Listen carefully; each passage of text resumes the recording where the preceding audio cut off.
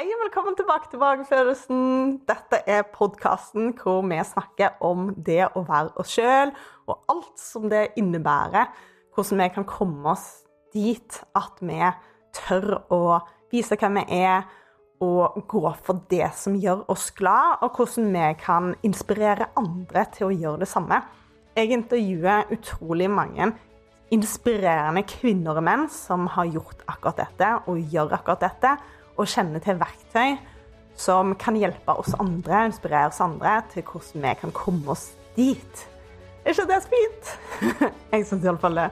Hvis du interessert i å lære mer om arbeidet som jeg driver med, så gå gjerne inn på magefolelsen.com, og så kan du selvfølgelig sjekke ut retreatene mine som ligger på Facebook. I dag snakker jeg med Sindre Jakobsen om verdier og hva våre verdier gjør med oss, og hvordan vi også faktisk kan møte andres verdier, både med nysgjerrighet, men også med motstand, og hvordan vi kan bruke angst og depresjon og vanskelige følelser som en del av vår vei, og at vi kan forstå dette litt bedre. Vi snakker om sjalusi, relasjoner og veldig mye relatert til det å ta tilbake litt sånn makten. Sindres arbeid handler mye om å se hvordan alt ferdigheter som vi kan øve på. Og hvis du virkelig vil noe, så kan du gjøre det. Men det krever kanskje litt øving hvis du ikke allerede har den samme verktøyskassen som andre. Og det synes jeg veldig, veldig inspirerende. Og veldig empowering i mangel på et bedre norsk ord. Da håper jeg bare at du koser deg med denne episoden. Velkommen til Magefølelsen. Takk. Nå har vi pratet litt, så det er alltid litt gøy å liksom være sånn, hei, du bare popper opp her. Hallo. Hallo. Yes, vi har jo kjent hverandre en stund, så vi kunne jo prate om veldig mange temaer. Og i dag så skal vi prate litt om det du jobber med. Starte kanskje litt med at du forteller din historie, og hvordan det har bidratt inn i ditt arbeid. Jeg liker best at det er du som forteller om din historie og din kunnskap, i stedet for at jeg gjør en presentasjon. Så at du har lyst til å dele litt om din historie, og hvordan det har ført deg til det arbeidet du driver med nå, og hva du faktisk gjør da. Ja, flott. Først vil jeg si at det er veldig hyggelig å være her, og vi har kjent hverandre en stund, så når vi møtes så går praten i ett, så vi får se hvor vi klarer å holde det til tiden. Yes.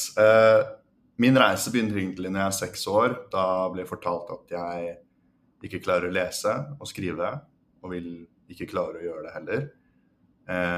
På toppen av det så kalte læreren meg for en idiot. Så litt senere så ble jeg diagnosert med dysleksi, lese, lære, skrive vansker.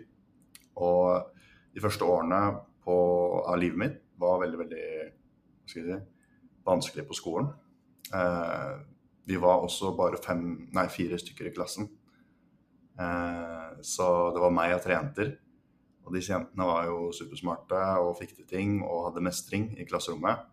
Det hadde ikke jeg. Vi hadde også, i første klasse så hadde vi timer med andreklassingene, fordi vi var så få. Og så når vi kom da i andre klasse, så hadde vi da timer med første klasse. Så det sosiale miljøet jeg klarte å skape på en måte, eller sosiale tilhørigheten jeg klarte å skape i første klasse, den ble jo borte i andre klasse, for da hang jeg med førsteklassingene. Så det ble egentlig opplevde ganske vanskelig på skolen til å begynne med.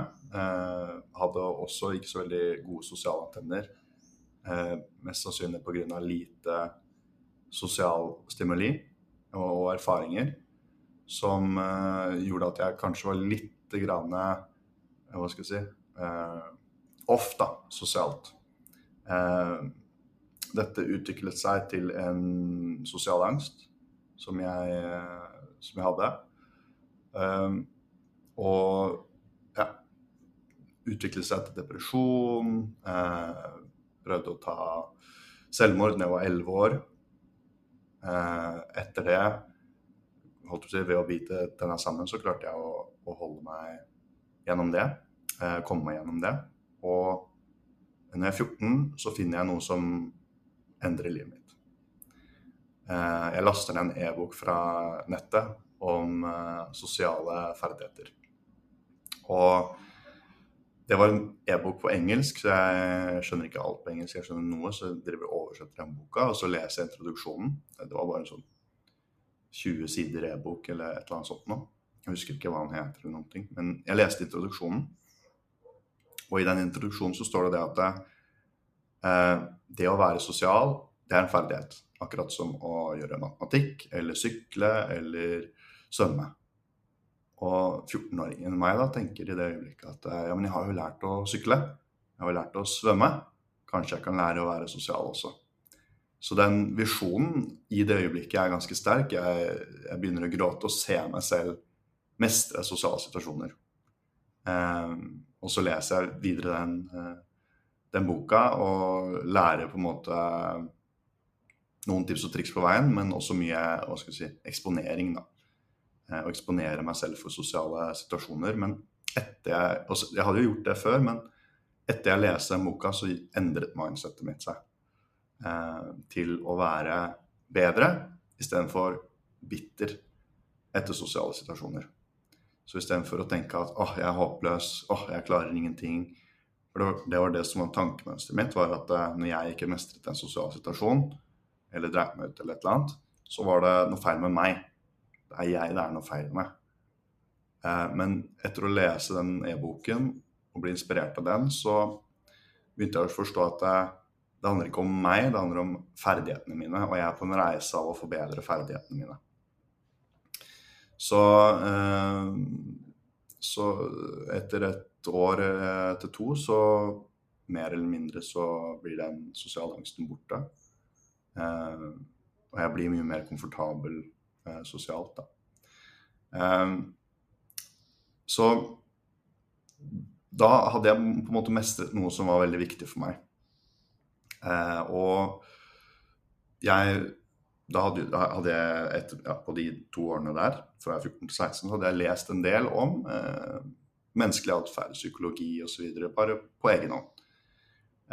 Og det jeg la merke til er at det kostet meg ingenting å gjøre det, å lese og lære disse type tingene. Men når det kom til å gjøre ting på skolen, så hadde jeg plutselig dysleksi. Så videre da, så følger jeg den inspirasjonen av å lære mer om menneskelig atferd, psykologi, selvmestring, og på en måte leser alle de toppbøkene, og begynner å lese de eldre bøkene også. Og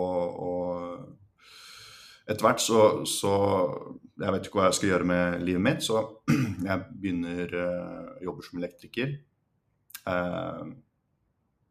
Jeg er ikke noe fornøyd med den jobben i det hele tatt. Og det inspirerer meg til å slutte jobben av rett og slett den smerten da, som var der av hvor mye jeg hatet den jobben. Ikke fordi at det er noe feil å være elektriker eller noe sånt, men det passet ikke meg. Det var ikke der jeg fikk brukt mine indre ressurser og talenter. Så jeg tar motet til meg og slutter den jobben. Og begynner med salg. Og da skjer det noe i livet mitt som endrer meg. Og fra å gå fra å være halvveis deprimert og føle meg håpløs og ikke så mye verdt, det å begynne med salg for meg var å jobbe med kommunikasjon. Min aller største utfordring, det var jo kommunikasjon, sosiale ferdigheter. Så når jeg kunne jobbe med det hver dag, og få betalt for å gjøre det, så ble jeg veldig inspirert. Og begynte å kjenne på den livsgnisten igjen. Videre etter det, så gjør jeg det ganske bra innenfor salg. Jeg får for meg at jeg skal bli finansielt fri. Så jeg setter nesa ned i bakken og begynner å tråkke mot det målet om å bli finansielt fri. For det er det jeg tenker at skal gjøre meg lykkelig og skal gjøre meg til en verdig person. Så bare 2 år etter jeg har sluttet som elektriker, så jobber jeg faktisk med Norges beste investorer innenfor oppstartsselskaper. Og ikke at jeg jobber med de som partnere, men jeg jobber for de da, som møtebooker og selger. Så henter inn andre investorer til deres prosjekter.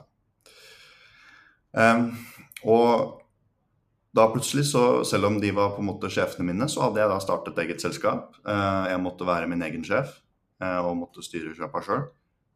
Det var en utfordring.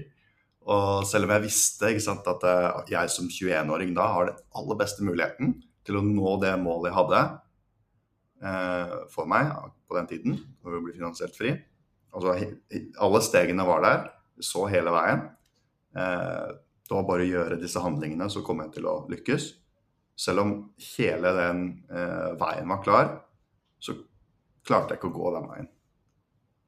Så igjen begynner dette her med, jeg er håpløs, jeg klarer ingenting, hvorfor utsetter jeg, hvorfor prokrastinerer jeg, hvorfor har jeg ikke fokus, hvorfor er jeg distrahert, hvorfor er jeg ikke disiplinert?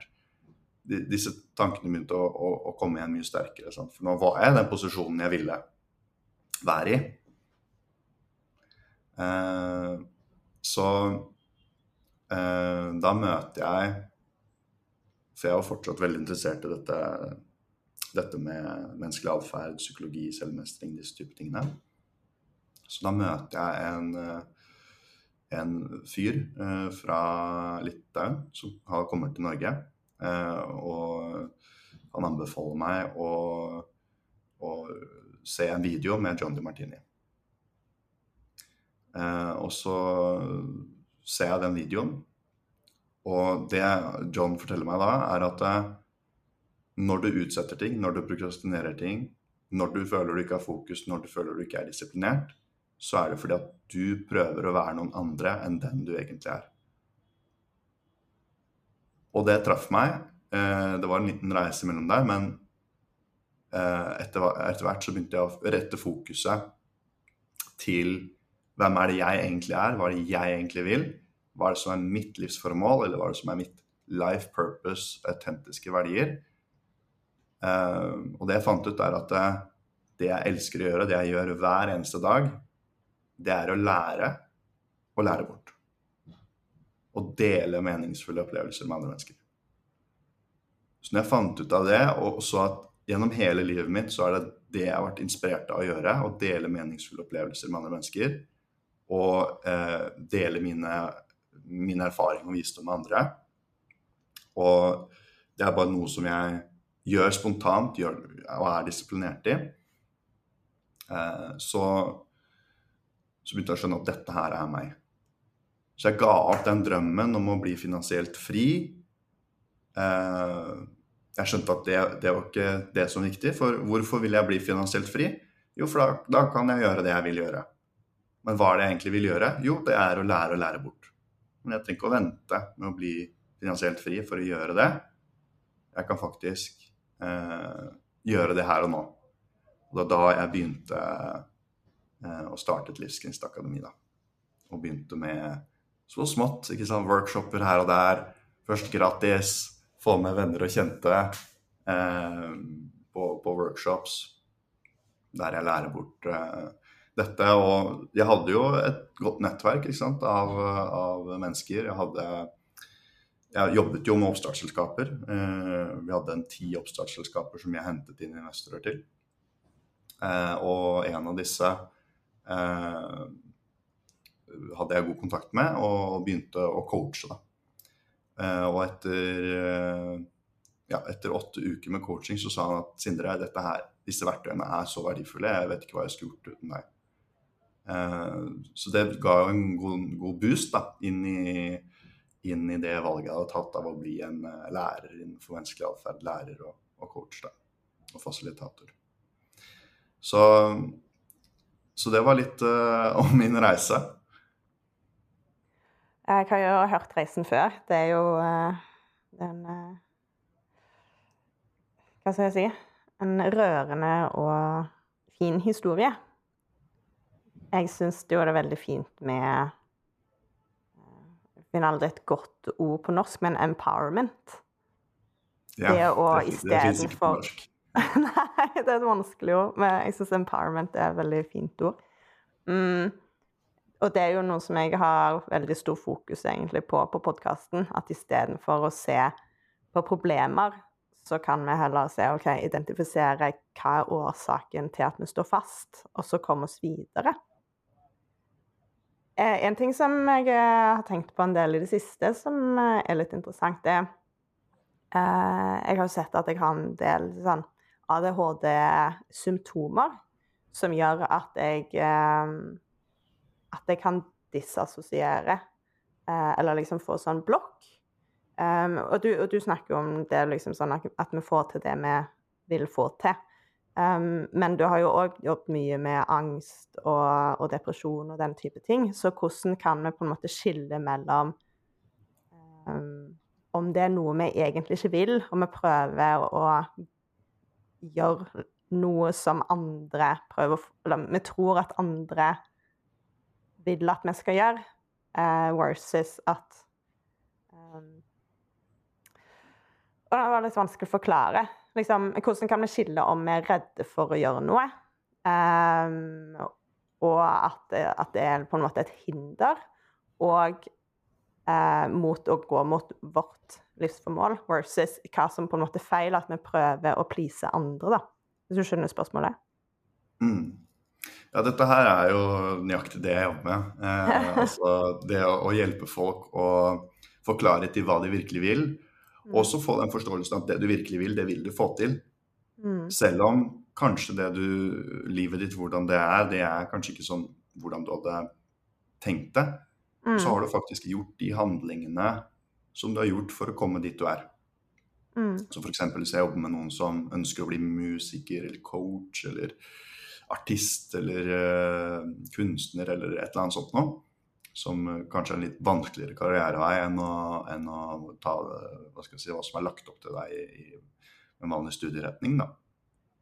Så det første jeg gjør er å hjelpe dem til å se nøyaktig hvorfor de ikke er der de ønsker å være allerede.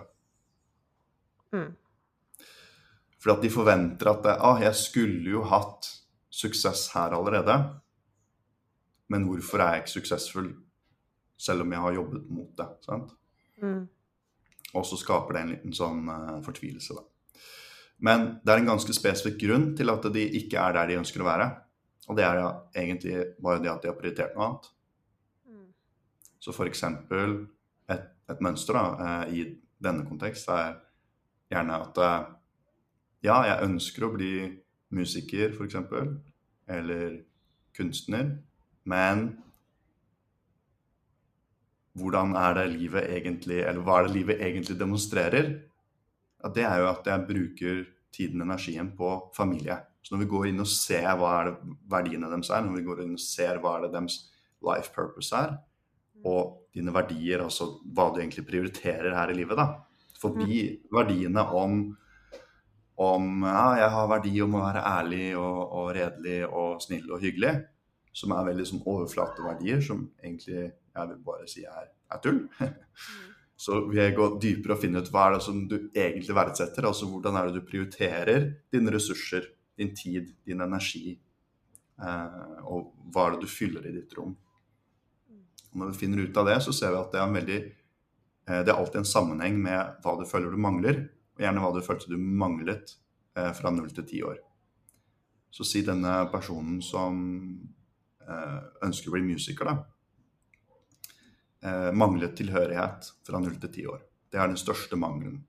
Og har ingen tilhørighet til familie.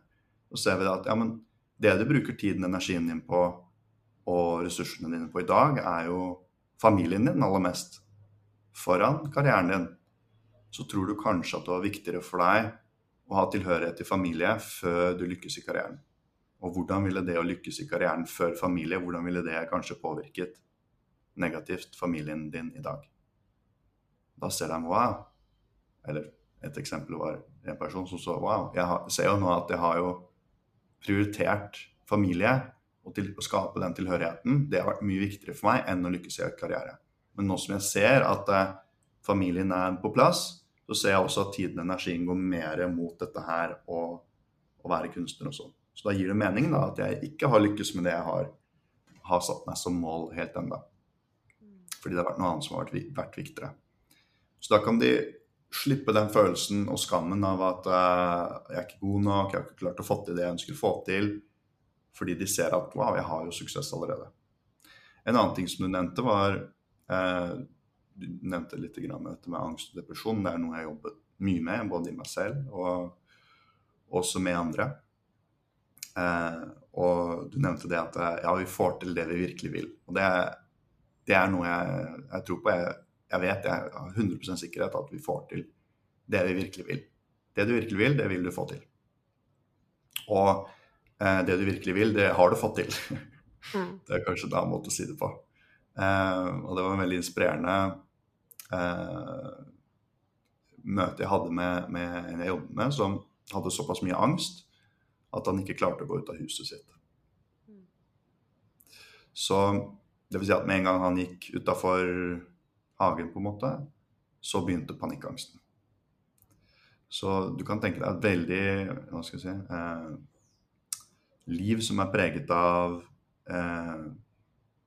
begrensninger da. Og denne personen kommer til meg og ønsker å få hjelp med dette. Og har troen på at jeg kan hjelpe ham. Vi begynner å jobbe sammen, og ja, jeg klarer ikke å finne ut av hva er det som har skapt denne panikkangsten. For at mange tror at angst og panikkangst ikke, altså, det kommer uten grunn, men det er alltid en grunn der. Det kommer alltid av et eller annet. Så i arbeidet mitt så prøver jeg å finne ut av hva det er. Og jeg prøver forskjellige måter å gå inn, og vi har 8 sessions sammen totalt, og jeg klarer ikke å finne ut av hva som er årsaken bak årsaken, eller problemet bak problemet. Og føler også at han lener seg ikke helt inn da. Jeg føler at jeg gir liksom 80%, han gir 20%, og da vet jeg at det funker dårlig da, min fasilitering. Jeg trenger at folk møter opp 50%, så kan jeg møte opp med min 50%, og da får vi noen resultater sammen. Så nest siste session så ble jeg såpass sur på han at, vet du hva, neste gang så møter du opp. Jeg trenger deg at du virkelig lener deg inn i det her. Og han ble litt sjokket over det, tror jeg, men han møtte opp på neste session i hvert fall, så det var bra, det var modig.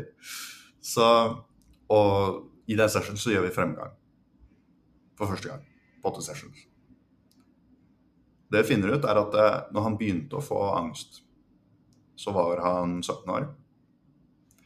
Og det var mye forventninger fra venner og familie om hva han burde gjøre.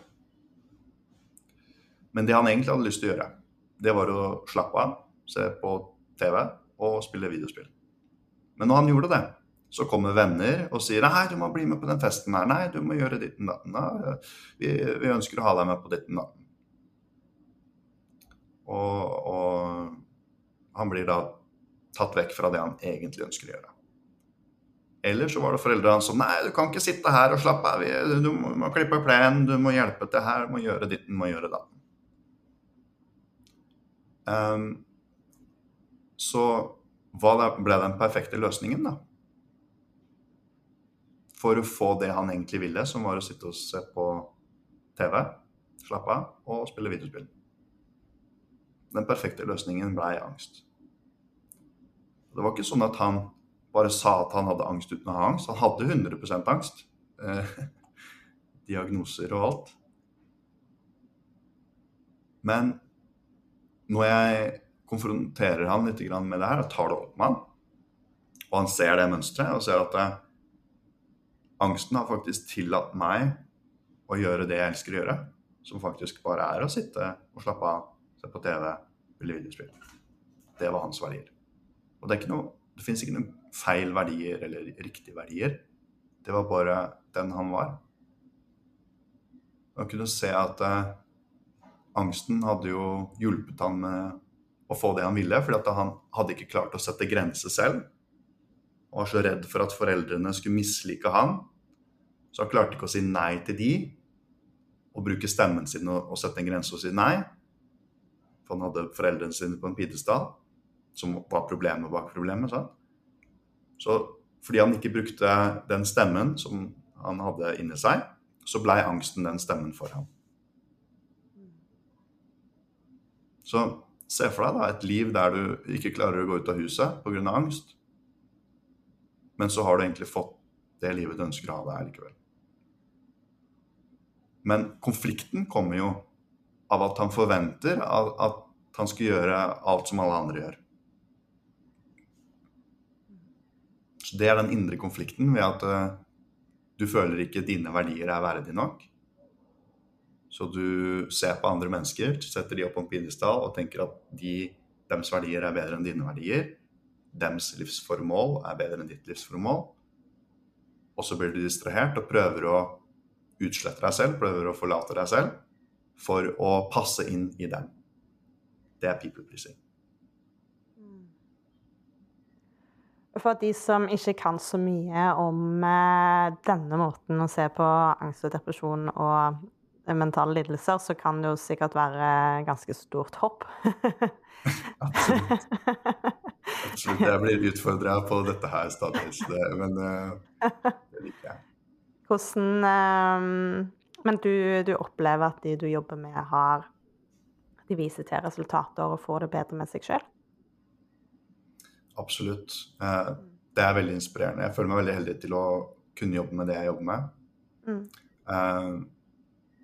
Jeg vil jo si, altså, vi har jo hatt folk som har hatt angst i 20 år, gått til 15 forskjellige terapeuter, og så på bare noen få sessions, fordi jeg finner ut av den riktige tingen, og hjelper til å se hele bildet, så forsvinner angsten. Bare gjennom forståelse og selvkjærlighet. Ja, men har jo jobbet litt sammen med også.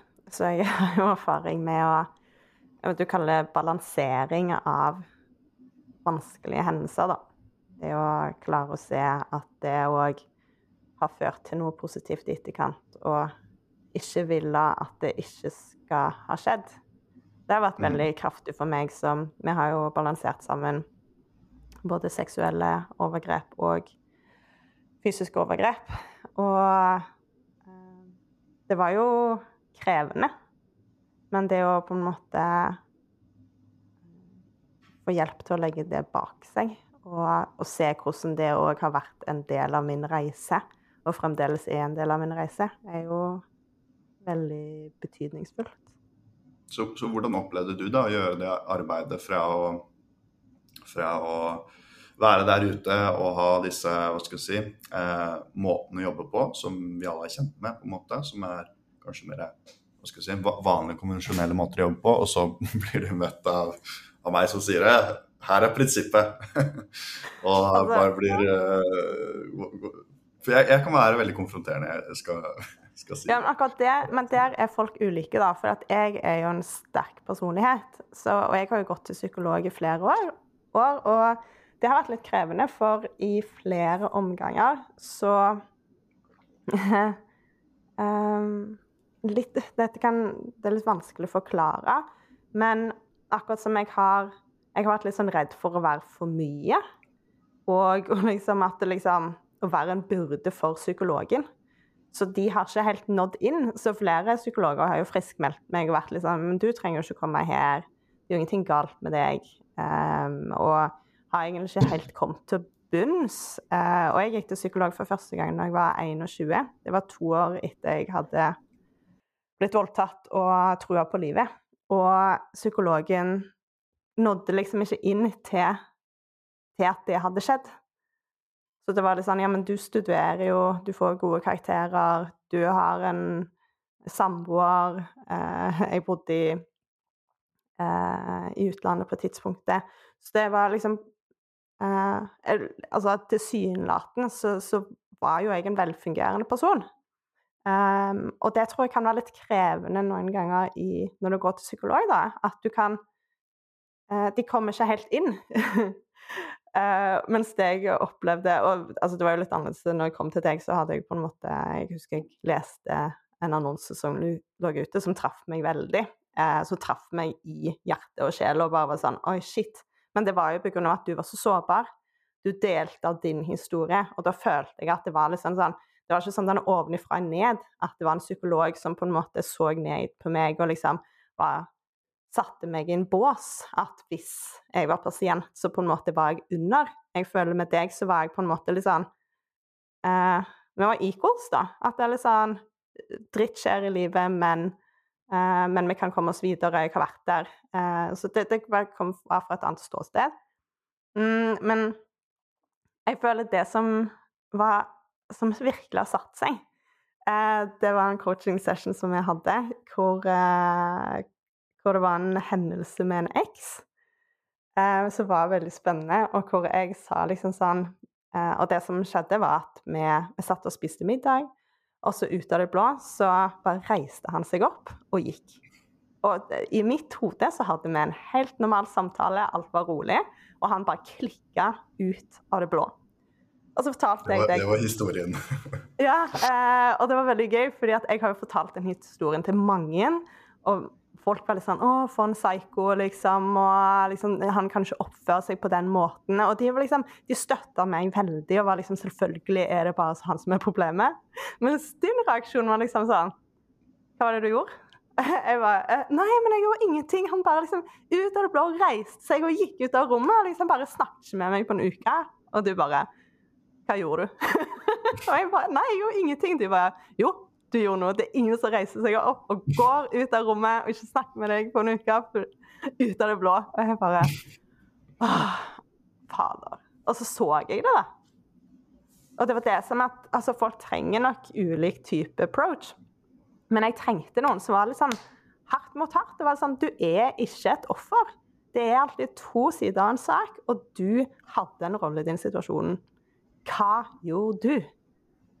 Og det for meg er en ting som bare har sånn skikkelig satt seg, at når det er en konflikt i mitt liv, eller jeg føler meg urettferdig behandlet, at jeg kan være litt sånn sint, så det er ikke det at det alltid skjer med en gang, men så går jeg alltid inn og tenker, hva var min rolle i denne situasjonen? Og jeg har faktisk snakket med denne her eksen i etterkant, og det var en veldig fin samtale. Vi hadde ikke et veldig sunt forhold, og i etterkant så skyldte nok jeg veldig mye på han for mye som skjedde i meg. Men nå ser jeg liksom at det var ikke han som var skylden, det var vår dynamikk som ikke var sunn, at vi trigget hverandre, og at jeg var like mye skyld i det fordi at jeg begrunnet min bakgrunn da. Men han sa det, og det var interessant, han bare sånn, Therese, du gjorde meg så forbannet, og en annen mann kunne ha slått deg. Sant? Og det har jeg tenkt mye på, det her med liksom denne drama triangle, og liksom hvem er egentlig offeret? Er det den som kjefter? Er det den som kritiserer? Eller er det den som slår? Sant? Ja. Og hvordan psykisk vold kan føre til fysisk vold, og at det er nok mange kvinner som er skyld i dette. Og jeg sier ikke dette for å legge skylden på kvinnene, men det å ta tilbake, det er empowerment da, og liksom se sin egen rolle, og hvordan vi påvirker våre omgivelser, sånn at vi kan ta oss selv, og liksom, ok, jeg kan faktisk unngå en viss type atferd, for eksempel, jeg tror jeg skal slutte å trigge mine partner, sånn at de ikke snakker med meg på en uke. Jeg tror, det som er viktig å forstå her da, er jo at bare, og det som jeg liker veldig godt med det arbeidet jeg gjør da, er at jeg jobber bare med prinsipper, og jeg jobber utifra disse prinsippene, og folk skjønner egentlig ikke helt hva prinsipper er, men prinsipper er lover om hvordan ting fungerer. Og min sikkerhet og klarhet i disse lovene om hvordan menneskelig atferd fungerer, er mye mer klarhet i det enn hva andre folk har. Så selv om jeg vet at ok, her er det en historie av et offer, en offerhistorie, så vet jeg prinsippet om balanse, veldig enkelt prinsipp. Ingenting har bare negativt, ingenting har bare positivt, det finnes en balanse i alt, og hensikten er å finne en mening i ting. Så i den situasjonen så er jo prinsippet ok, du har dine verdier, denne personen har sine verdier, du har dine prioriteringer, denne personen har sine prioriteringer. Og når du støtter en persons verdier og prioriteringer, så vil den personen være åpen og snill og hyggelig og grei. Når du utfordrer noen, og deres innerste verdier og prioriteringer, så vil de lukke ned, avvise og bli sur og sinne av ditten datten. Så jeg visste bare gjennom prinsippet at i det øyeblikket, så hva enn du gjør, så utfordrer du denne personen, hvis ikke så vil ikke den personen gjort det. Så jeg hadde såpass mye klarhet da, i at det er noe du måtte ha gjort, men problemet er at skam blokkerer minnet. Så fordi at du hadde i det øyeblikket skam, kanskje skyldfølelse for hva du gjorde som trigget denne personen, så blir du blind for det, og du da skylder på den personen. Men fordi jeg bare kjenner prinsippet, så klarte jeg på en måte stille de riktige spørsmålene for å hjelpe deg å se det da. Det er alltid en dynamikk da i relasjoner, der hvor du snakker om dette med dramatriangelen, og hvem er det som egentlig er offeret? Er det den som slår, eller er det den som blir slått? Og det er alltid en dynamikk der da. Så med mindre det blir en vold da. Og så er det selvfølgelig, det er jo selvfølgelig unntak når det er liksom barn og voksen og den type ting, men ofte i en intim relasjon da. Så kan det være delt skyld. Og som også er en grunn til at hvis du har vært i et voldelig forhold, så er det en sannsynlighet for at du går inn i et nytt voldelig forhold med en mann som aldri har slått noen andre før, men slår plutselig deg. Og da er det jo noe med å se på, oi, hva er min rolle i dette her? Og jeg sier ikke dette her for å skylde på noen og si at det ikke er vondt det som skjer, men det hjelper liksom veldig lite å bare være den offerrollen hvis du faktisk er delskyldig da. Så liksom, jeg liker ikke å bruke det ordet delskyldig da, men for det første da, det krever mot å innrømme og se sin egen finger i spillet da.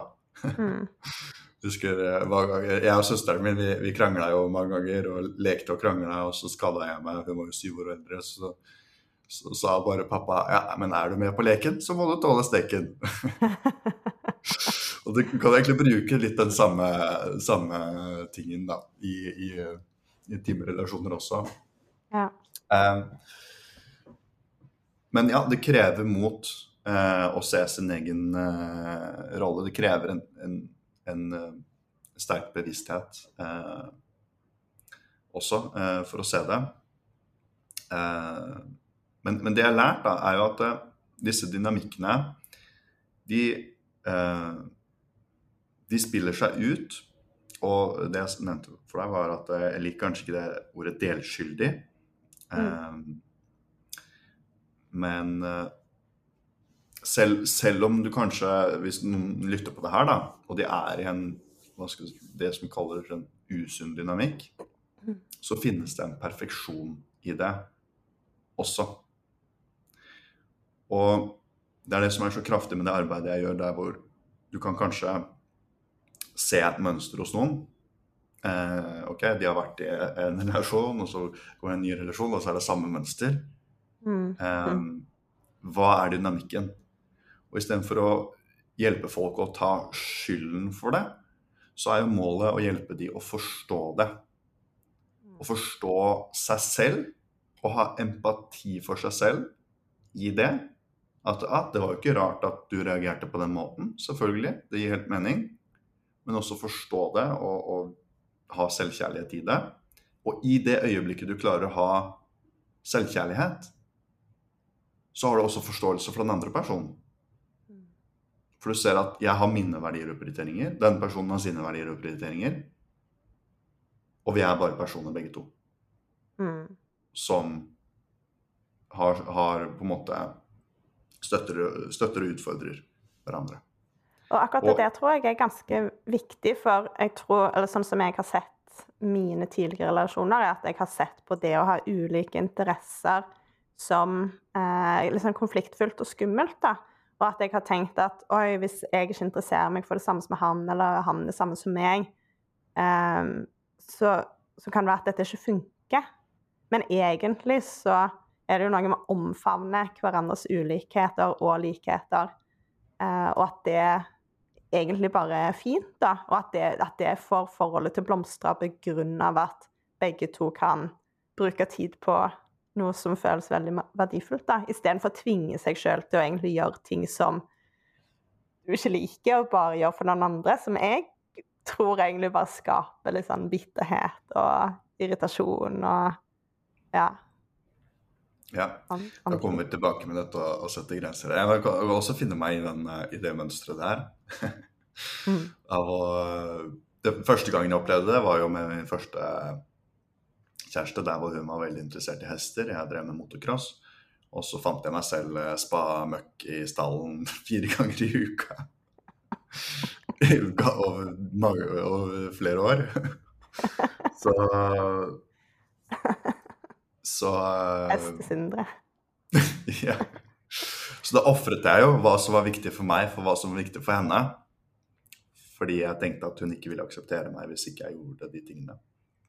Men jeg gikk jo på bekostning av meg selv.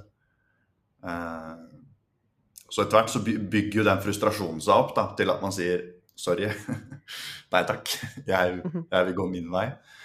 Det som også er ganske interessant da med relasjoner på den måten, er at romantiske relasjoner da, og en romantisk relasjon er at du tiltrekker deg jo din motpol. Men du tenker jo de kanskje 5 første årene av forholdet at vi er så like. Spesielt det første året. 5 første? Er det så lenge? Jeg har aldri opplevd at det er så lenge. Jeg er veldig heldig da til å kunne snakke med veldig mange forskjellige mennesker, okay. Sant? Ja. Og for meg er det liksom de 3 første månedene. 3 første månedene, ja. Og så er det, ja. Så nyforelskelsen... Ja, for meg er liksom de 3 første månedene, så er min erfaring, og det er egentlig noe jeg tror jeg kan konkludere litt med, er at jeg og den andre personen utser seg for å liksom...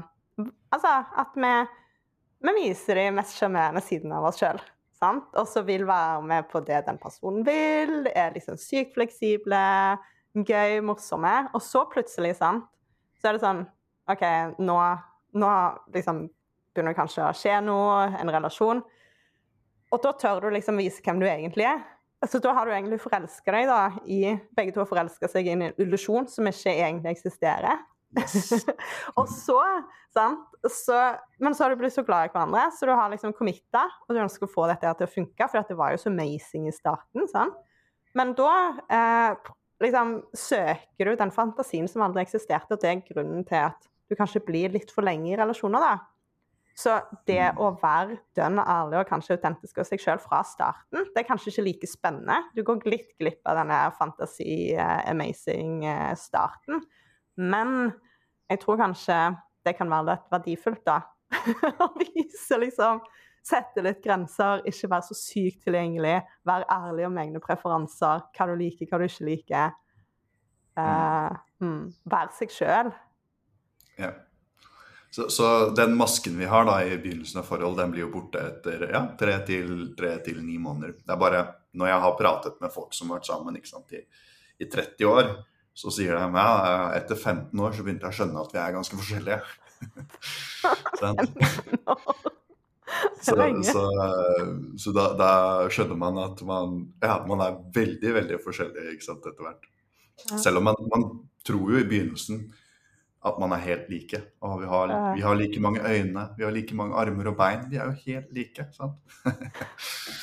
Men det er sånn relasjonsdynamikk da, at du tiltrekker liksom sånn, altså spesielt folk som er sånn codependent, det er jo det de tiltrekkes, at det høres likt ut, men ofte så kan det egentlig være litt sånn motsatt.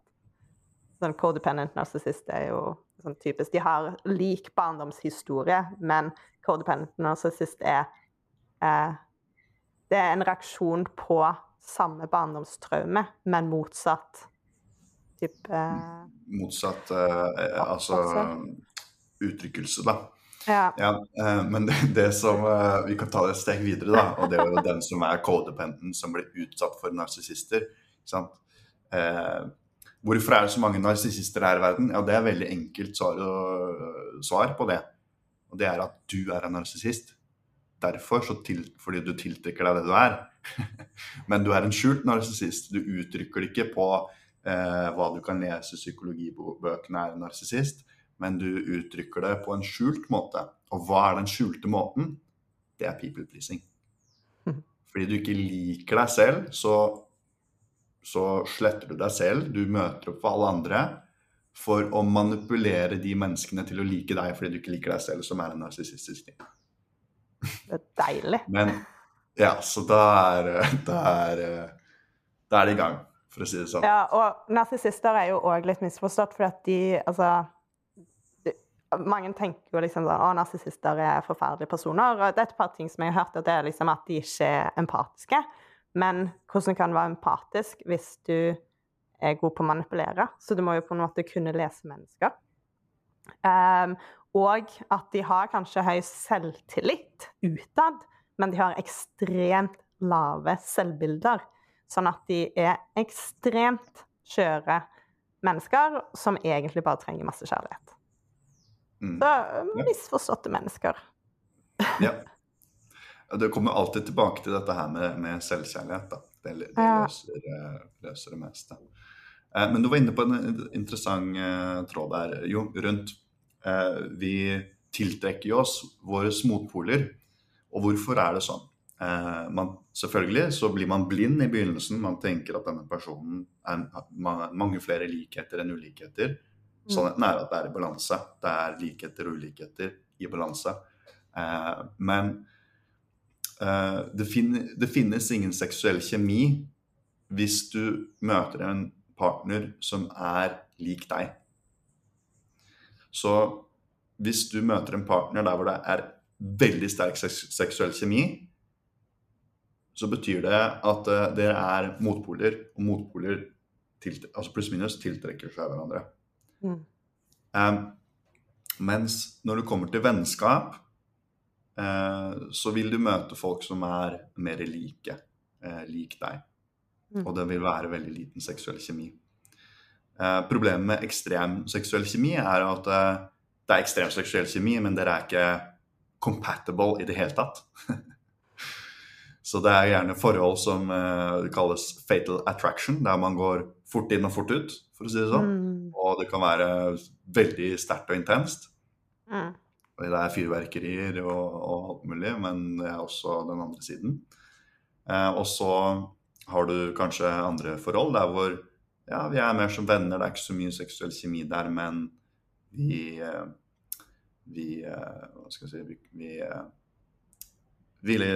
dagene går jo liksom, og det helt greit på en måte. Så det jo dette her å finne ut hva det optimale da. Og da det kanskje ikke det optimale, selv om det en del av oss som ønsker denne råe seksuelle energien og dynamikken. Det veldig tiltrekkende, sant? Men så etter hvert så må man på en måte lære at man faktisk må gi opp den fantasien da. For det rett og slett ikke compatible i det som litt interessant med det, og det tenkte jeg faktisk mye på i høst, for at akkurat nå jeg single, og jeg har vært i forhold flere ganger. Og det å være et forhold og møte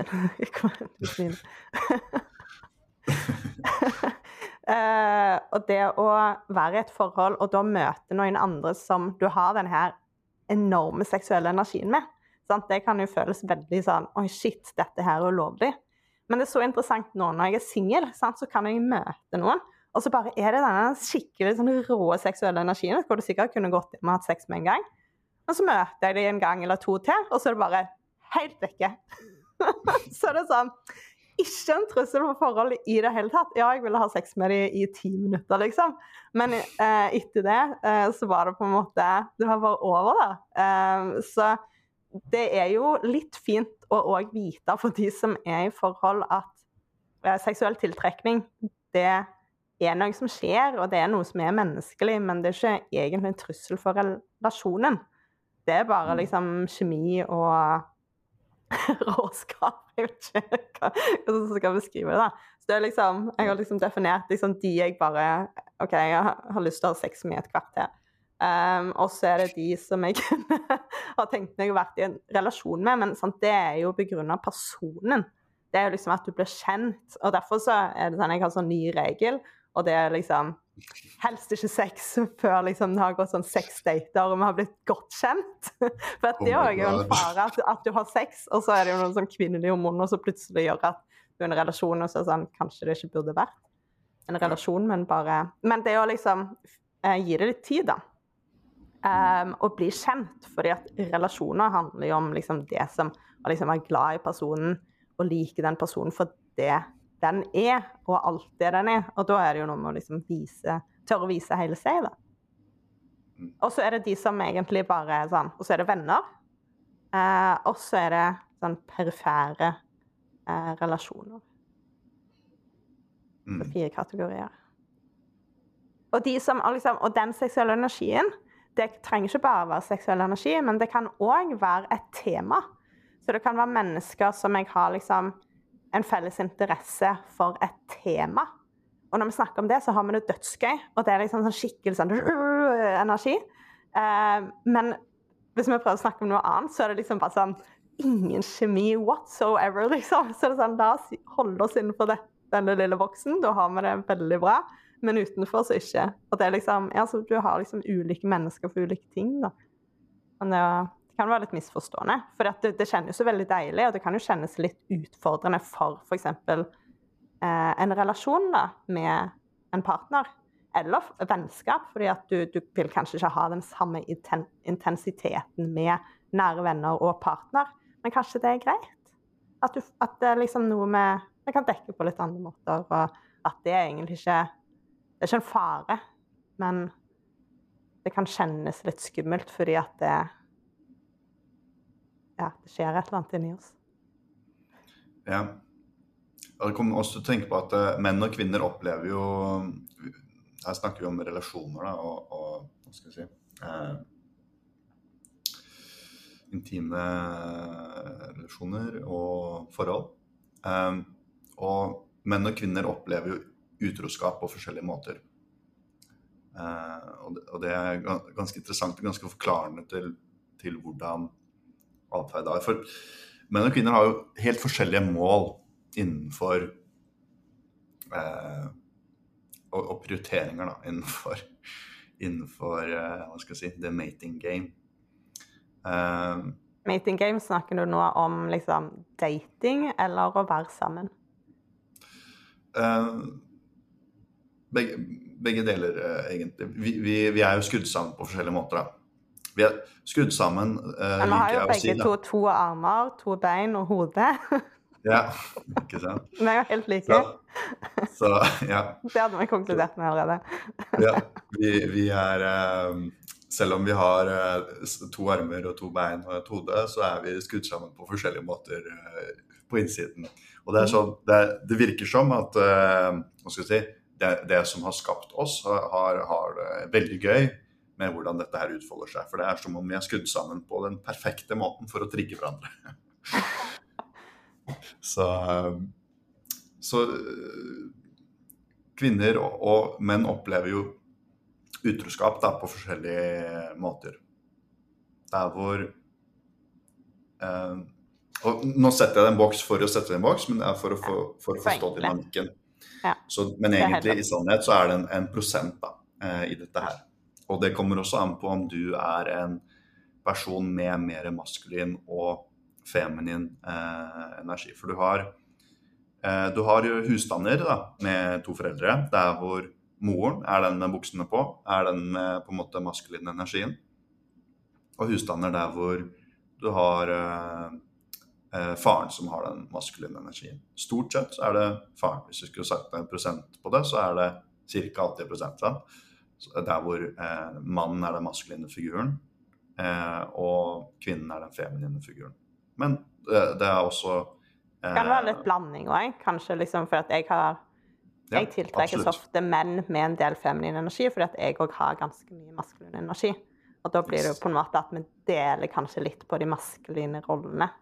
Ja, Ja. så kan være, jeg bare setter en boks for å sette en boks, Ja. men ja, stort sett så er det, mann er mer maskulin, kvinne er mer feminin. Det kan også være helt omvendt, at kvinnen er mer maskulin, og mannen er mer feminin, og så er det forholdet hvor det er kanskje mer eller mindre balansert da. Jeg vet ikke om vi skal snakke litt grann om hva maskulin og feminin er. Hvordan er det du forstår maskulin og feminin?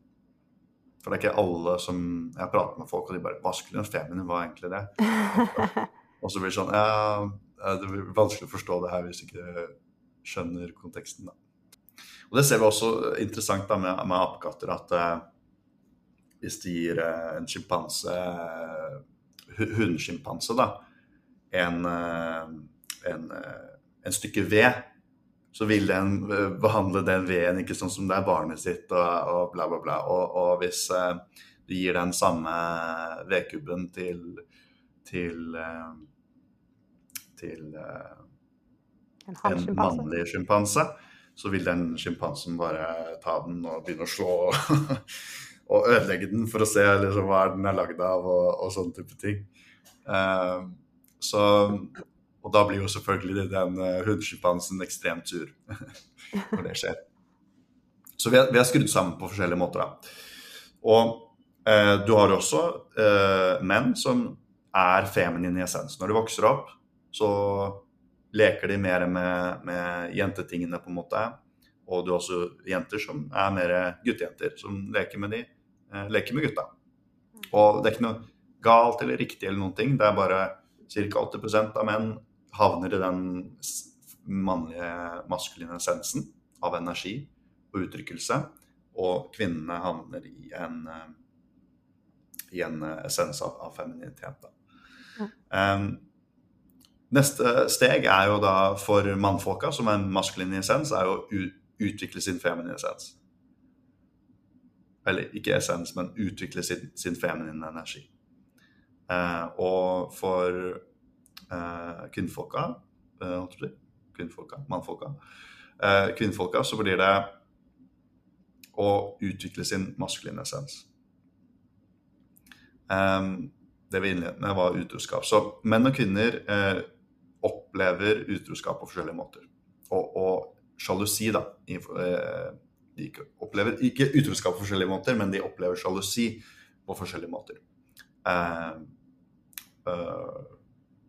Hvis du har en maskulin essens, er en mann, så vil du faktisk ikke være så sjalu hvis partneren din går og snakker med mange menn og har relasjoner med mange menn, kanskje dype, intime, altså emosjonelle relasjoner med mange menn, så lenge du vet at det ikke er noe sex som skjer. Mens kvinner er helt forskjellige. Så kvinner blir mer sjalu hvis mannen har emosjonelle relasjoner med andre kvinner. Men er ikke så sjalu hvis mannen faktisk ender opp med å ha sex med en kvinne, så lenge hun vet 100% at han kommer ikke til å investere emosjonelt i henne. Så det kommer jo av måten vi er bygd opp på, at hvis man er en kvinne der hvor mannen begynner å investere emosjonelt i andre, så betyr det ganske sånn biologisk sett at da vil ressursene bli flyttet fra meg til henne. Så hun vil få på en måte ressursene til mannen. Mens for mannen så er det jo, hun har sex med en annen mann. Det betyr at jeg står i fare for å oppdra et avkom som ikke er mitt. Ja, det er interessant. Hvordan kan du noe om sjalusi generelt? Og hva er det som gjør oss sjalu? Ja, så det finnes ikke noen feil følelser da. Det er en spesifikk grunn til at vi har alle følelser vi har. Om det angst, eller sjalusi, eller depresjon, eller et eller annet. Det helt nødvendig. Vi trenger angst, vi trenger depresjon. Depresjon der for å hjelpe deg, og ikke sette urealistiske forventninger for deg selv, og faktisk hjelpe deg til å være mer av den du er. Sjalusi har også en perfeksjon i at, og det er mange som ikke tenker på det her, og jeg har vært heldig da, til å jobbe med mange relasjoner der hvor det har vært et problem, eller med mennesker som har hatt det som et stort problem, og jobbet med det i meg selv også selvfølgelig, men det å se for deg da, hvis sjalusi ikke eksisterte, ha ingen sjalusi, hadde du da hatt noen insentiv til å bli den beste versjonen av deg?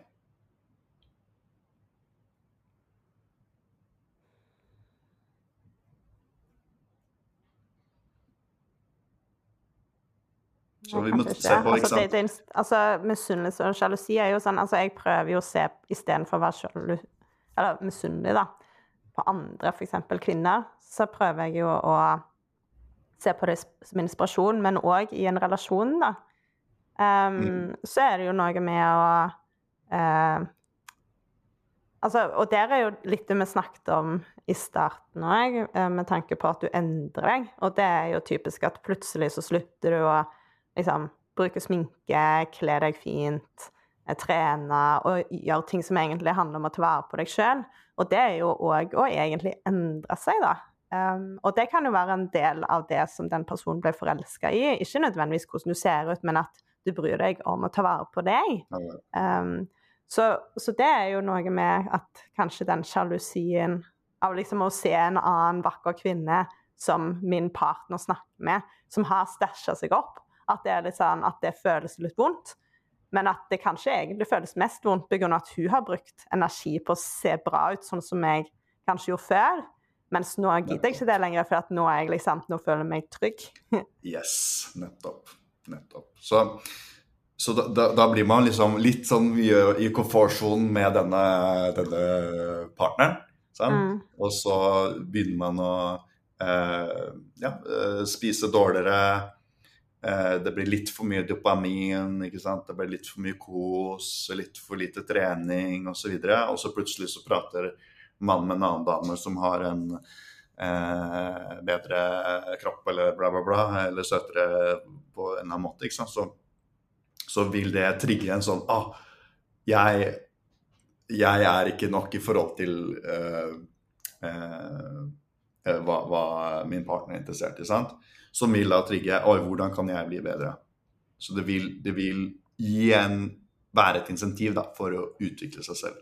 Det som krevende at vi ofte da egentlig legger det over på partneren. Yes. At det litt sånn at de liksom, du så på hun, jeg helst ikke snakke med hun, og at vi får det til å handle om de og ikke oss da. At det handler jo egentlig om vår egen usikkerhet, og handler ikke om at altså, det så lett å være sånn, ja, men du burde jo føle deg trygg i enhver relasjon og den type ting. Men så det jo noe med at... Det ditt ansvar. Ja. For at når du ikke føler deg trygg når partneren din prater med den andre, så det din mangel på selvkjærlighet og avhengighet til den andre personen, og den avhengigheten kommer av mangel på selvkjærlighet, så du delegerer din lykke til den personen. Så det sjalusi prøver å hjelpe deg med. Den prøver å hjelpe deg å si fra at her det en eller annen dynamikk som ute av balanse, der hvor du ser ned på deg selv, og sjalusien kommer der for å hjelpe deg å bli bevisst på det. Og det trigger da insentivet med å enten jobbe med å se hva som bra med deg, eller å på en måte komme deg tilbake på prioriteringer i forhold til helse og karriere og utseende og disse type tingene. Prioritere det som egentlig kanskje er viktig for deg, for at ofte så vi jo misunnelige og sjalu på andre på grunn av at det noe som vi også vil ha, som vi plutselig sier at vi kanskje har det. Og så, men hvis vi virkelig vil ha det, så kan jo vi jobbe oss mot det. Eller sånn pleier ofte jeg å se på det da. Og så det jo noen ting som litt sånn, jeg kan, altså du bor i Brasil nå, sant? Så det jo deler av det, sant? Jeg ser på bildene dine og sånn, det frister sånn. Men så det noe med å ta seg tilbake til å være litt sånn, ok, men jeg velger å bo i Oslo fordi at akkurat der jeg i mitt liv, så ønsker jeg å bygge nettverk. Jeg setter utrolig pris på mine nære venner, nære relasjoner, og jeg har bodd i utlandet før, som på en måte på ulike reiser, og kanskje det sånn, ok, jeg har nok lyst til å reise igjen, og jeg verdsetter veldig mye av det du gjør, men det å liksom for meg så måtte jeg på en måte finne ut, ok, men jeg trenger å møte nye mennesker, jeg trenger opplevelser, men hvordan kan jeg ha det her, eventuelt på ferie da? Så det å liksom finne litt ut av hva det en sjalusi, misunnelse som du ønsker å gå etter, eller ønsker du deler av det? Hva det egentlig handler om da? For deg selv? Ja, essensen av det jo denne mangelen på selvaksept og kjærlighet. Altså, hvis du har en partner da, og den partneren begynner å prate med noen andre, og du ikke har noe sjalusi. Hvorfor det ikke noe sjalusi der?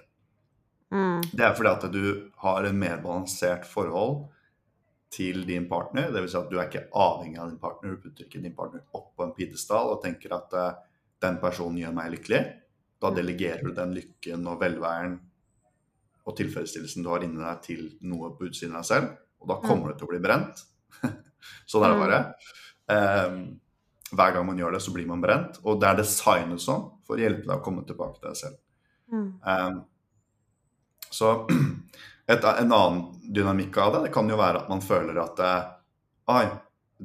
noen andre prater med den personen. Jeg ønsker at den prater med den personen, for man ser faktisk ned på partneren sin. Og man faktisk ønsker at noen andre skal... det hender det også, at man ønsker et utroskap. Men det jo fordi at man ønsker seg ut av forholdet. Ja. Man klarer ikke å være ærlig om det, eller partneren for eksempel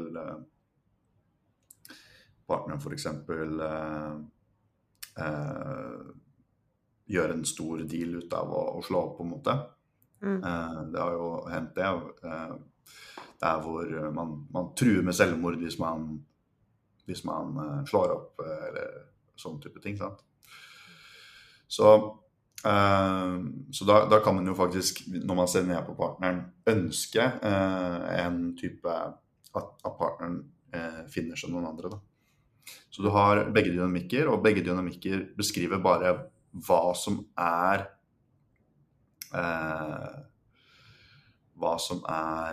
forholdet av persepsjon mellom deg og din partner.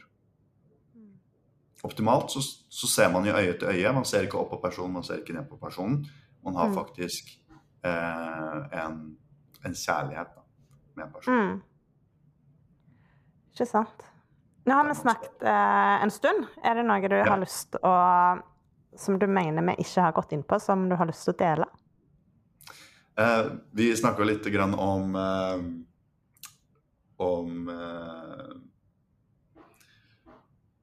vi har jo snakket en del om verdier og disse type tingene. Jeg kan jo nevne at jeg gjør en stor endring. Jeg har ventet til denne samtalen her for å dele det. Så jeg driver jo Livssynsakademiet, som en medlemsplattform der hvor jeg har videoklasser, der man kan lære mer om dette her med verdier, hva som dine verdier, hva som ditt livsformål, hvordan disse dynamikkene her fungerer, hvordan følelsene våre egentlig prøver å hjelpe oss, sånn at man ikke blir fiendene til følelsene sine, men man kan begynne å forstå følelsene sine, man kan begynne å forstå seg selv. Og så hvordan traumer fungerer, hvordan emosjonelle blokkeringer fungerer, hvordan det kjernen til når man føler seg for eksempel at man har lite fokus, disiplin, sånn type ting. Hvordan man kan fikse de tingene ved å komme tilbake til en ærlighet om hva som egentlig dine prioriteringer, og så videre. alt det har jeg i livsgninstakademiet, og snakker om der in depth, altså i duden. Og nå gjør jeg akademiet gratis. Så hvem som helst kan nå gå inn på livsgnistakademiet.no og lage seg en bruker, der hvor de får tilgang til det som tidligere har vært betalt tjeneste. De kan få tilgang til alt det gratis. Det som vil bli da den betalende delen av det live-treningene, der hvor vi hver eneste uke går inn og faktisk ikke bare snakker om dette her, men faktisk gjør praktiske oppgaver for å nøytralisere emosjonelle blokkeringer som holder deg tilbake i livet. Da. Jeg pleier å si at emosjonelle blokkeringer, emosjonell bagasje i livet ditt som en bagasje. Det som å kjøre bil med bremsen på. Og jo mer du kan løse opp i disse emosjonelle blokkeringene, og det kan være frykt, angst, det kan være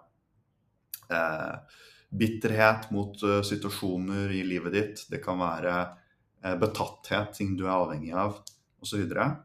Jo mer man neutraliserer det, jo mer kan man slippe opp den bremsen når man kjører den bilen, og tråkke med på gassen, og til og med gire opp bilen i et nytt gir.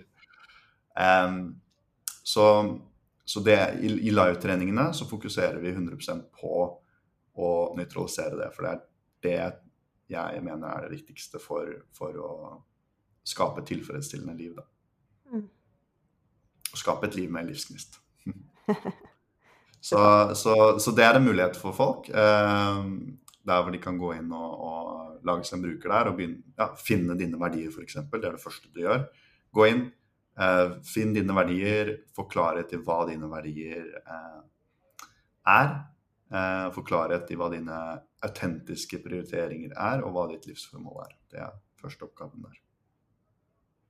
Det en veldig fin oppgave. Jeg vet ikke hvordan du opplevde å gjøre det, for nå har du jobbet med det en stund, ikke sant?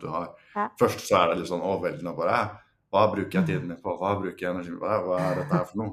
Og så går man videre inn i det, og utvikler sin forståelse av det. Altså, hvordan den reisen vært for deg? Det har vært spennende.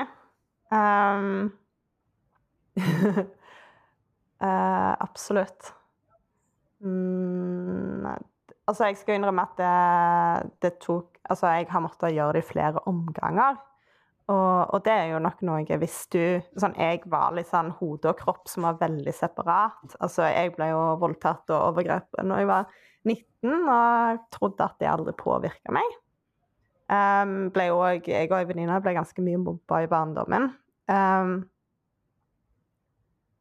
Og så har jeg nok vært litt sånn in denial om at det har påvirket meg noen ganger. At det liksom bare prellet av, og jeg var på en måte vårt skjold som bare liksom dyttet alt vekk. Og så plutselig så har jeg liksom innsett at dette her påvirker meg da, ved å gjøre arbeidet, og så jeg har kommet i kontakt med ting, og ved å komme i kontakt med kroppen og følelser, så har også verdiene blitt litt mer tilgjengelig for meg, og så har jeg innsett mer og mer hvordan jeg har stått litt i veien for meg selv da. Jeg har blant annet vært veldig sånn people pleaser, og det har forvirret meg litt. Det har jeg ikke visst at jeg har vært, men jeg har vært det i den forstand at jeg har gjort veldig mye i søken etter anerkjennelse. Sant? Så da har jeg ikke nødvendigvis gått for det som har gitt meg mening i hjertet, uansett om jeg får betalt eller ei for det. Sant? Men jeg har gjort det, eller for anerkjennelse, men jeg har gjort det som på en måte har gjort at jeg har fått anerkjennelse. Da. Men nå så ser jeg jo mer og mer at hva som egentlig gir meg verdi, da. Og prioritere deretter, både jobbmessig og i privatlivet. Absolutt. Så mye av det jeg driver med nå jo ut av kartlegging av verdier. Det var litt gøy sist session vi hadde, så snakket vi litt om en hendelse som jeg hadde som barn, hvor jeg sang i kor, og så var det en nær relasjon av meg som etter konserten, sant? Jeg var 10, jeg tror jeg var ganske sikker på at jeg var 10 år, og jeg var veldig glad i å synge som barn. Jeg og venninnene mine, vi hadde liksom konserter, eller vi øvde liksom på sånn Aaron Carter-musikkene. Du var sikkert så liten da, du husker ikke Aaron Carter, jeg vet ikke. Altså, jeg er født i 95, så... ja. Men veldig gøy hvor vi spilte en annen Carter-sanger og liksom hadde sånn lite band, og jeg sang i kor og syntes dette her var veldig, veldig gøy. Og i korøvelsene så pleide jeg og venninnen min å lage litt sånn alternative sanger, og syntes dette var veldig gøy da. Og så... nå mistet jeg tråden. Nei, og så siste session vi hadde, så fortalte jeg liksom at dette her ga meg prestasjonsangst, og at det var litt sånn krevende, og så var jeg sånn, men jeg føler liksom at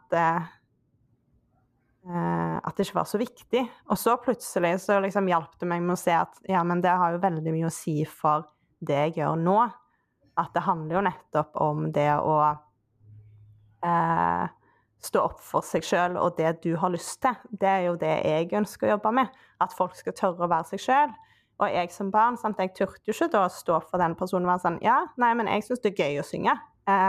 Og selv om du ikke synes jeg er flink, så har jeg lyst til å gjøre det uansett, sant? Så det er jo på en måte stå opp for det som du inni deg liksom gjør deg glad. Det er jo liksom mye av min reise, og det å liksom opplevd som barn at dette skjer så ofte, at den er støvsugeren begynner å gå. Og så får jeg ikke, det er ikke min leilighet, så jeg vet ikke hvordan jeg skrur den av. Men i alle fall, det å gjøre det som du synes er gøy da, og hadde ikke jeg opplevd i barndommen at andre gaslighter meg litt, og var litt sånn at dine opplevelser er feil, så hadde det nok ikke vært så viktig for meg å jobbe med dette nå da. Så det har verdiene gitt i stor grad, at jeg ønsker å hjelpe andre med å stå stødigere i seg selv, og det som føles meningsfullt inni de da. Ja. Det krever modighet da, til å være seg selv. Ja, men jeg tror vi trenger det, sant? Jeg har jobbet mye med bærekraft, og skal vi skape løsninger og innovasjon, så må jo folk tørre å for det første være kreative, ta seg tid til å sitte ned og liksom skape, men også å liksom stå opp for ideene sine. Og det kjenner jo jeg på nå, at det å for eksempel være selvstendig næringsdrivende er jo utrolig krevende. Det krever balls, så det må jeg si pupper da. Det krever pupper. Den har jeg aldri hørt før. Ikke jeg tror jeg fant det på nå. Liker den. Men, få rett av puppene dine og kjør på. Men at du må være ganske sterk i deg selv når du skal bringe noe ut i verden. Så jeg tror vi trenger det mer, og spesielt i et land som Norge, som er så innmari konformt, og hvor folk er veldig redde for å skille seg ut. Så tror jeg vi trenger det enda mer. At folk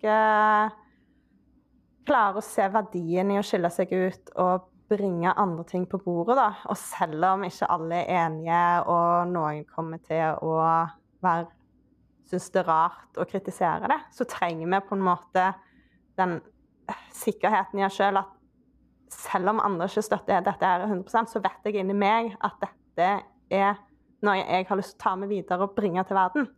Og så selvfølgelig sånn, og så trenger vi trenger møteplasser, så det å liksom finne likesinnede i det også, hvor du kan liksom få litt støtte, det er jo også viktig da, men hvis du ikke da har bestemt deg 100% for at dette vil jeg, så søker du kanskje ikke helt de plassene heller, eller holder det kanskje for deg selv. Det er mitt hjerte. Innovasjon, utvikling. Ja. Og at folk bare er seg selv. Ja, herlig. Det er viktig. Og det er interessant da, hvordan Norge er veldig, veldig konformt i det. Jeg utforsker jo reise nå, er i Brasil akkurat nå. Jeg kan ikke si det med helt sikkerhet, for jeg kan jo ikke språket, så jeg får ikke integrert meg ordentlig, men i hvert fall det lille jeg har opplevd av å reise er at kontrast med Norge da, så er Norge veldig, som du sier, konformt. Der hvor man skal passe inn i mengden, skal ikke stikke seg ut. Så det er viktig da, å finne ut av, jeg mener den viktigste tingen er å finne ut av hvem du er. Hvem er du egentlig? Og tørre å gi deg tillatelse til å være deg selv. Og samtidig så er det ikke nok å bare puse rundt. Det skaper ikke tilfredshet det heller. Men å faktisk velge utfordringer som inspirerer deg, og gå etter de utfordringene med hele hjertet ditt. Og det er ikke nødvendigvis at det er noe innenfor karriere. Det kan være innenfor helse, det kan være innenfor familie, det kan være innenfor sosialt, det kan være innenfor mentalt, altså utdanning og lære ting. Eller finansiert, for eksempel. Så ja, det å finne ut av det vil gjøre valg mye enklere. Det vil bygge selvverdi. For hvordan kan du ha selvverdi hvis ikke du er deg selv? Hvordan kan du ha selvkjærlighet hvis ikke du er deg selv? Hvis du prøver å være noen andre enn deg? Og alt dette her snakker vi om da, og vil lære i Livskunstakademet. Så fint. Nå tror jeg vi skal begynne å runde av snart, men altså, jeg har jo det viktigste spørsmålet i podcasten, som litt sånn for å bryte opp. Hva er det pinligste du har opplevd? Eller oh my god. Det kommer ikke inn da. Jeg har opplevd mye pinlig. Jeg har utsatt meg selv for mange pinlige situasjoner, men jeg får bare velge en. Det er så mye. Hele livet mitt er som en episode i helt perfekt. Det er helt svart nå. Jeg har faktisk ikke delt min mest pinlige historie, så jeg kan jo dele min først. Og så kan du dele din. Og så kan du tenke litt, så kan du finne inspirasjon på liksom, hvor langt skal det gå. Ja, kjempebra. Det er veldig gøy, for jeg har liksom tenkt på det en stund, at jeg har ikke delt kanskje min pinligste historie, men jeg har nylig, jeg tror, funnet ut at kanskje noe av det pinligste, og det er litt sånn, dette er litt sånn rart pinlig, og det er veldig gøy hvis familien hører på dette nå. For det pinligste som jeg har opplevd, det er når jeg var rundt, jeg vet ikke, 12, så var jeg litt sånn seksuelt nysgjerrig. Og litt sånn, altså alle vet jo hvordan det er å være 12, liksom. Det er en fase hvor liksom, seksualitet, i alle fall når jeg vokste opp, var litt sånn ulovlig, det var snakket ikke så mye om det. Og så husker jeg at jeg, av alle ting, så lagde jeg en sånn video av meg selv foran speilet hvor jeg danset litt sånn sexy, og så tror jeg hadde på en litt sånn gjennomsiktig topp, og så sto jeg og danset. Og så tror jeg hadde en stol og litt forskjellig. Jeg husker ikke hvorfor jeg lagde den videoen og hva som var målet, men det var sikkert nysgjerrighet et eller annet. Men for noen år siden så skulle jeg da digitalisere alle barndomsfilmene til familien. Og blant disse her videoene så fantes det jo mye forskjellig, blant annet liksom, filmer fra at jeg og venninnen min hadde fest når vi var sånn 14 og var litt sånn småfulle, og denne her videoen, og så var det mest barnefilmer. Men på grunn av at jeg angstet sånn for denne her filmen, og skammet meg så over denne her filmen hvor jeg strippet, så turte ikke jeg å se gjennom alt materiellet. Så det jeg gjorde, at jeg plukket ut den videoen, som jeg tenkte, det er mest sannsynlig denne her, som denne her videoen som jeg ikke ønsker at familien skal se, hvor jeg stripper, eller jeg vet ikke, stripper, danser, whatever. Og så digitaliserte jeg alle videoene, og så har jeg aldri, og så ga jeg dette her i julegave til hele familien, men jeg har aldri sett det. Så jeg vet faktisk ikke om disse videoene inkluderer denne videosnutten, som jeg bare egentlig har hatt så panikk for at de skulle se. Så har jeg potensielt gitt det i julegave til hele familien, og så har jeg ikke sett den. Så hvis den faktisk blant de videoene også, så tror jo de at jeg har sett det, mest sannsynlig, og bare liksom tenker at det helt normalt. Sånn, det sånn hvordan jeg synes det veldig gøy, så dette har jeg gått og liksom tenkt på i sånn 7 år, at bare sånn, jeg lurer på om det klippet blant, jeg tror jeg skal kikke på et tidspunkt. Det har vært veldig gøy hvis klippet var der. Ja. Du kan jo ha at du inspirert familien din til å faktisk se da, nå. Det kan jo ha at de bare ikke har giddet å sette på det. Nei, det kan være. Det kult.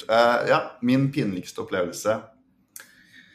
Jeg vet ikke, altså, jeg har utsatt meg selv for veldig mange pinlige situasjoner i jakten av å bli bedre sosial. Så ok, jeg kan ta noe nylig da, siden det er så aktivt. Og det var her om dagen, så gjorde jeg en instant date med en dame her, og moren hennes.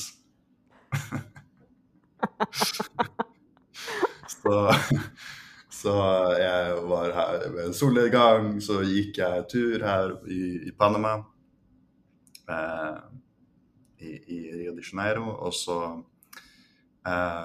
møtte jeg en veldig søt dame, og så pratet jeg med henne, og så skjønner jeg det ikke helt med en gang, for hun prater ikke noe norsk, og engelsk. Selvfølgelig prater hun ikke norsk, men hun prater ikke engelsk, hun prater portugisisk. Så jeg prøver med min ødelagte, broken portugis, så prøver jeg å skjønne hele greia, men det jeg etter hvert skjønner at hun jo der med moren sin. Og så ønsker jeg å ta nummeret hennes og møte henne en annen gang, men så blir jeg så flau, jeg tør liksom ikke gjøre det foran moren. Men så går vi sammen da, fordi det bare én retning å gå. Så da begynner jeg å prate med moren, og så etter hvert så tar vi en øl, og så sitter vi der og rett og slett har en date med moren. Moren hennes. Så, og hun bare ga grønt lys og kjører på natten. Hun var skikkelig kul. Så Doppeldate? Ja, det var det var i hvert fall meg og hun og moren da. Ja. Så det var gøy. Det som også skjedde var at jeg kjøpte meg en sånn drink, men det var ikke noe alkohol i den drinken. Og moren, hun ble jo fly forbannet på han som solgte den drinken, og begynte å, banne han opp og ned da. Men jeg vil jo kanskje tenke meg at hun synes kanskje det var litt mer pinlig enn hva jeg synes.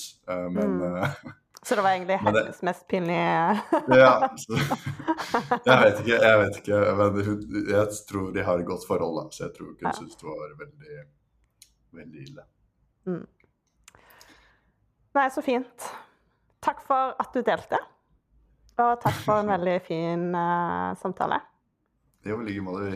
Vi ser jo det at man kan bare prate i evigheter om masse forskjellige temaer. Ja, vi veldig gode på det. Ja.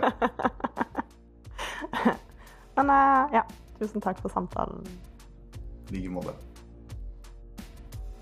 Hvis du ønsker å styrke din evne til å stå opp for deg selv, dele dine meninger, dele hvem du og bygge ditt liv, så ta supergjerne kontakt, enten om du ønsker coachingtimer, eller være med på en workshop, eller kanskje du jobber for en bedrift som du tenker kunne trengt litt mer inspirasjon innenfor det å inkludere alle typer mennesker og skape trygghet for å være seg selv. Hvis du likte denne episoden, så håper jeg at du gir meg en fin kommentar eller stjerner der du lytter. Og så kan du gjerne sjekke ut magefølelsen på YouTube. Og så selvfølgelig sjekke ut magefolsen.com. Der finner du all informasjon og linker til arbeidet som jeg gjør. Therese Valentin heter jeg. Lag deg en god dag. Vi snakkes.